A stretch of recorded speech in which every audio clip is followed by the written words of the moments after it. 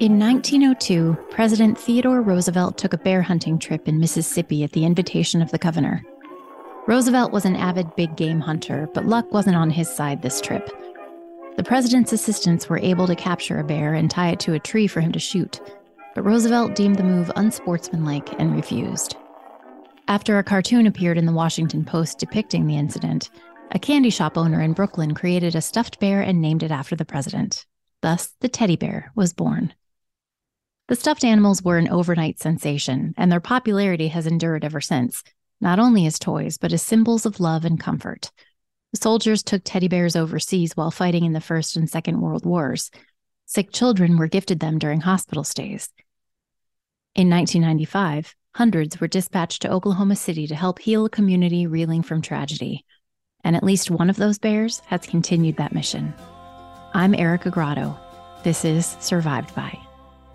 This one time, I don't want to be alone. On April 19th, 1995, it was a perfect spring morning, much like many spring days in Oklahoma City. It was a gorgeous morning. The hundreds had just met downtown in a mayor's prayer breakfast. People were going about their day at work.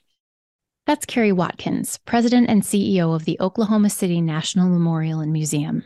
She's telling me a story she's probably told hundreds, if not thousands of times.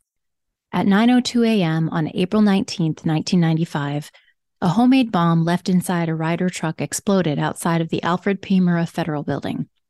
The men behind the attack were two former American soldiers, Timothy McVeigh and Terry Nichols. They built this 4,000-pound bomb in the back of a Ryder truck. McVeigh drove the truck down that morning. He'd already parked his car outside a block away, and he detonated the bomb, got out of the truck, went to his car, headed north on I-35. The bomb went off, killing 168 people, injuring hundreds, and the rescue teams came immediately and were heroic in their efforts. But it really was an attack on the federal government, an extremist attack on the government because they were trying to figure out how to bring the government down. At a prayer service 4 days later, hundreds of attendees clutched teddy bears as they mourned the 168 people who had died in the blast. The following year, one of those teddy bears had a new purpose. It arrived in my hometown of Montoursville, Pennsylvania, after 21 members of our community died in the crash of TWA Flight 800. The attached note said the bear had been sent to the people of Oklahoma City after the bombing. He was meant to comfort and heal, the note said. He has done well here. I now send him to you to continue his job. But this bear's journey didn't begin in Oklahoma. Its story began with a simple phone call from one person reaching out to another and asking, "How can I help?" When McVeigh and Nichols hatched their plot, Kathy Keating's husband, Frank, had been governor of Oklahoma only 3 months. She was still working on moving her family into the governor's mansion when the news broke that Wednesday morning. I was in Tulsa, our hometown, meeting the movers because we had sold our house, and I was meeting the movers because everything was going into storage. I got a phone call shortly after, probably 9:10. And one of my dear friends in Oklahoma City called and said, "Are you watching the TV?" And I said, "No." She said, "Have you spoken to Frank, my husband?" And I said, "No." And she said, "Turn on the television." And so I learned like everybody else learned by turning on the TV. Keating couldn't reach her husband, who was already on his way to the bombing site. She had a full schedule already, but she picked up the phone right away to see what assistance she could provide. The Highway Patrol, who is my security, called and said, "What do you want us to do?" And I said, I'd gotten dressed because I had a speech that morning as well in Tulsa. I said, "I want to go talk to those people in Tulsa on my way to Oklahoma City so we can get them involved in their whatever rescue and recovery is needed."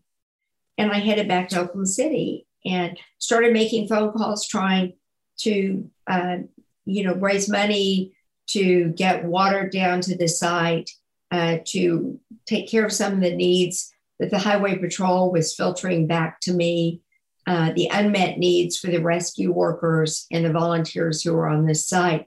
But the truth is, Erica, by the time I had made those phone calls to different vendors at Target and Walmart and some of our grocery stores, they already had more of everything than they needed. They had more people at the blood bank than they needed because the radios and the TVs were calling for help and people wanted to step up and help. The Keatings spent most of the afternoon at the bombing site. As evening set, the governor stayed behind while she went home and did what I have to imagine people all over the country were doing, wondering how in the world she could help. She was in a unique position as the First Lady of Oklahoma, but she was young, new to the job, and unsure of her place. I was talking to a good friend, and I said, I don't know what to do. I'm helpless. You know, a governor is elected, a first lady is just, or a spouse, is just married to the governor. And there is no specific job description. You have to create your own. Her friend asked, "What would you do if you weren't First Lady? What would you do if you were back in Tulsa?" And suddenly, Keating's answer became clear. I said, we would have a prayer service or a memorial or a vigil. And she said, there's your answer. Planning began that night with a group of 5 people, and 4 days later, the memorial took place. And it was no small prayer vigil, but more on that later. Early Thursday morning, Keating got a surprise phone call from someone who knew what it was like to be a First Lady new to the job. Frank and I had both been up all night long, and I had just come back home to shower for the day, and the phone rang from the security, and they said, they called me First Lady, and they said, First Lady, the First Lady of Illinois is on the phone. Brenda Edgar, would you like to speak with her? And you know, remember, I'm brand new. I had met her at the First National Governors Association conference, but I didn't know her, and we had not yet built a friendship. And so I answered the phone, and she said, you know, Kathy, I'm so sorry. How can I help? And I said, oh, Brenda, I don't know. I said, I don't know yet. But Brenda Edgar had an idea. As part of her own First Lady project, she'd worked with Marshall Field's department stores to develop a teddy bear known as PJ Huggabee. For each bear sold in an Illinois Marshall Field store, one was donated to the Department of Children and Family Services for children taken into protective custody. When they get into the car with the police officer or the highway patrolman, they're given the teddy bear to help calm them down. And I would like to send teddy bears to all the parents who's lost a child. And I said, well, Brenda, that's really sweet. But first of all, we don't know how many children have yet died. We know how many have been recovered. There are adult parents who have lost adult children, and there are children who have lost parents. And I think if we're going to send a teddy bear to one, we have to send a teddy bear to all. And she said, well, how many are you thinking about? I said, well, I don't know. She said, well, just throw out a number. And so I just randomly threw out 250. Brenda Edgar promised to do what she could, and the following morning, Keating was at the bombing site when the phone rang again. The governor's mansion called, and they said, we have several Federal Express trucks lined up, and they want to come in. They have a delivery for you. And I said, a delivery for me? And they said, yes. And I said, have you asked them what they are?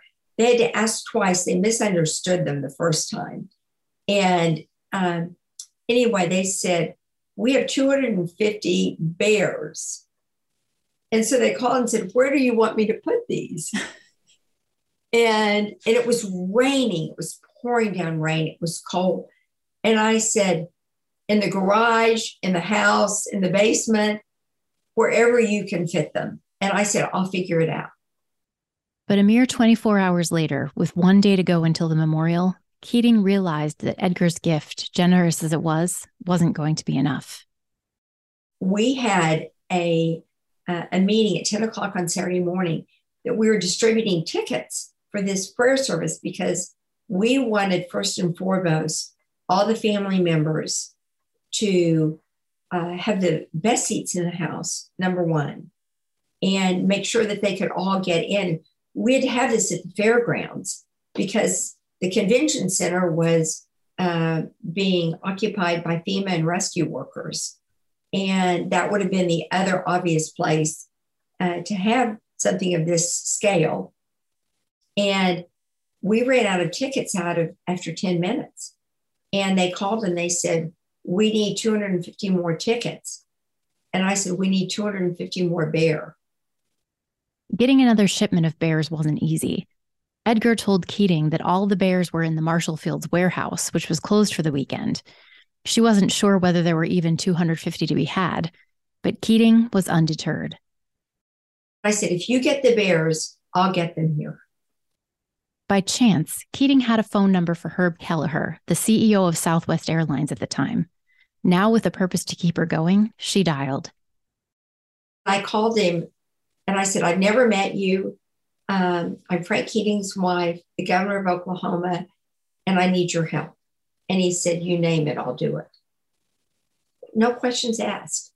He sent a plane up, put the bears on the plane, brought the plane back Sunday morning. They'd already done the sweep and the scan because the president and First Lady were coming. Billy Graham was coming to this memorial service. All the cabinet secretaries who had lost people in the Murrah building or whose people had not been yet discovered.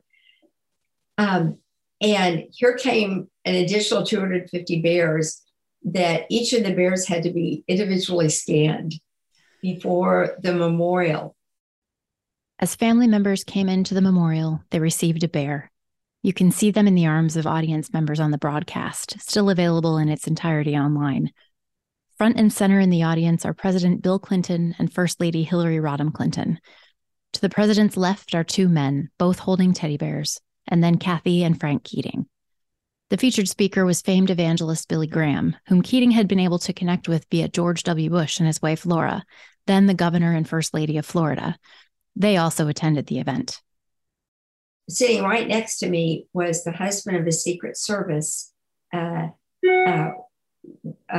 assistant, Dan McKinney, and he was holding this bear so tightly like this during the service with his head back and tears flooding down his face, and his body was quivering, and I could feel it because we were all, really close together, squeezed together. And that picture became an iconic picture, was on all the front pages in the newspaper. And at that point, this bear became a symbol of hope and healing across the world.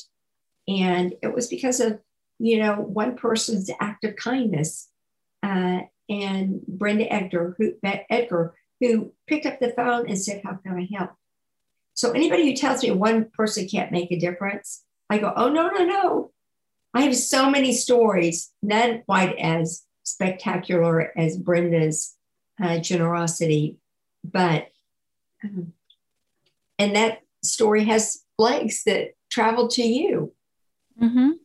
Yeah. Wow. That's so wonderful. I also love that just the governors' wives, first ladies supporting each other and being able to reach out and say, I'm feeling helpless too, and I want to do something. How can I help you? That's a really beautiful thing. Erica, for the whole 8 years, Frank was governor of Oklahoma. That was exactly how it was with not only first ladies, but governors.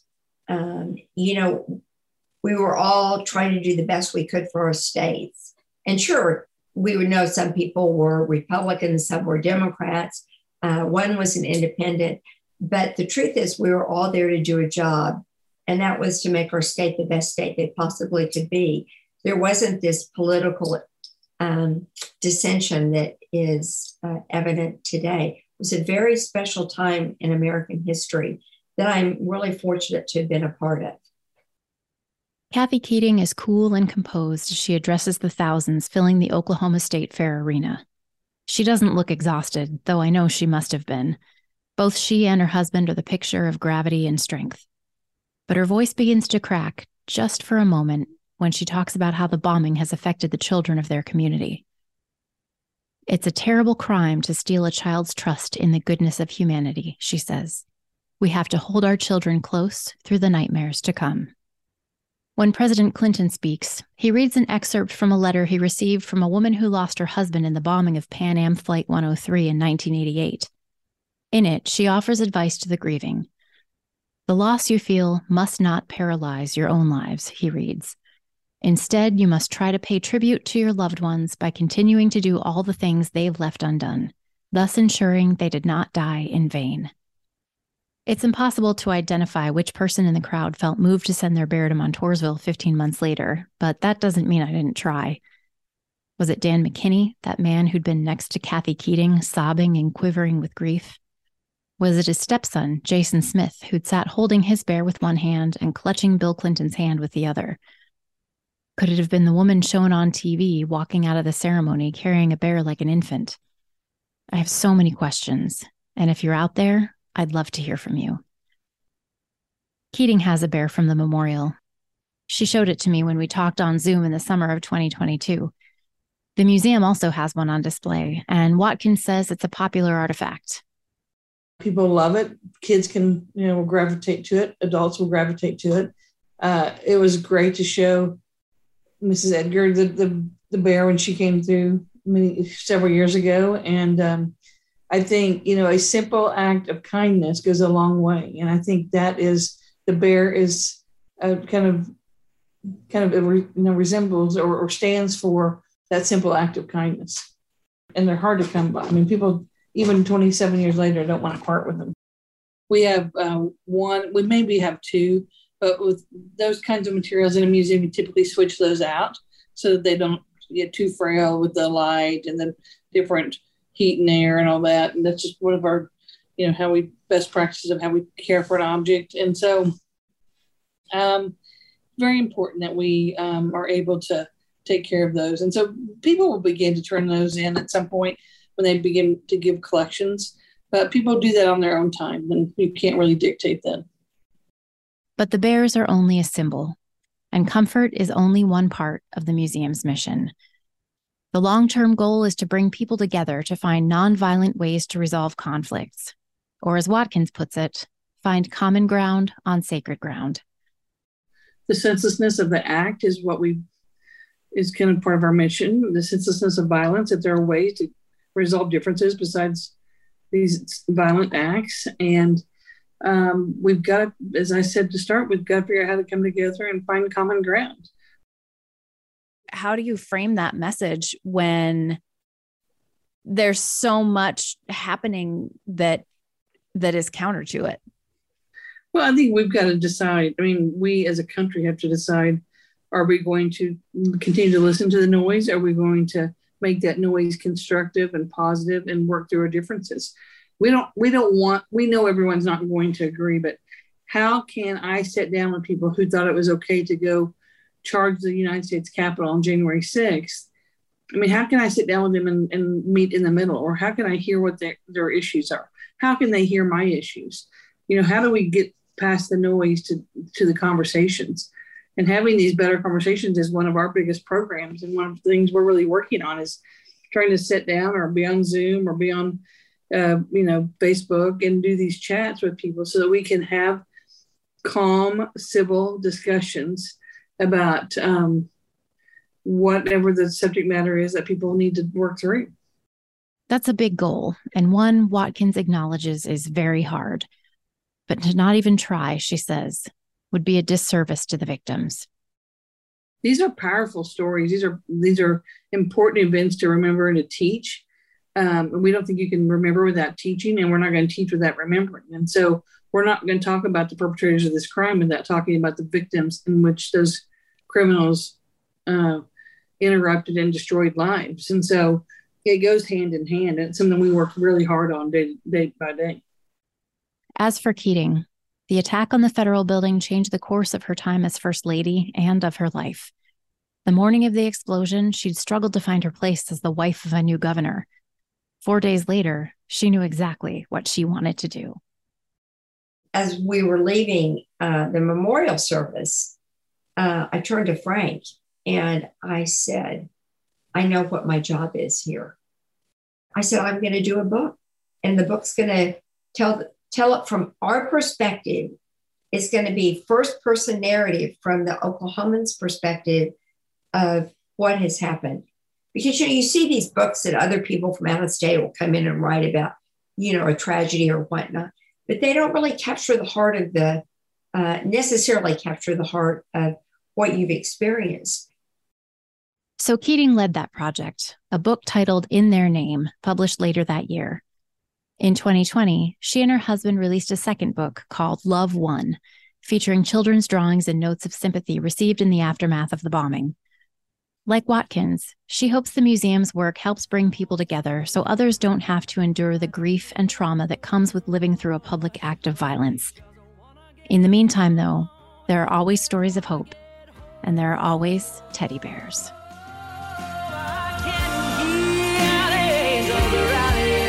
I can feel, I feel it like the wind. A voice is strong.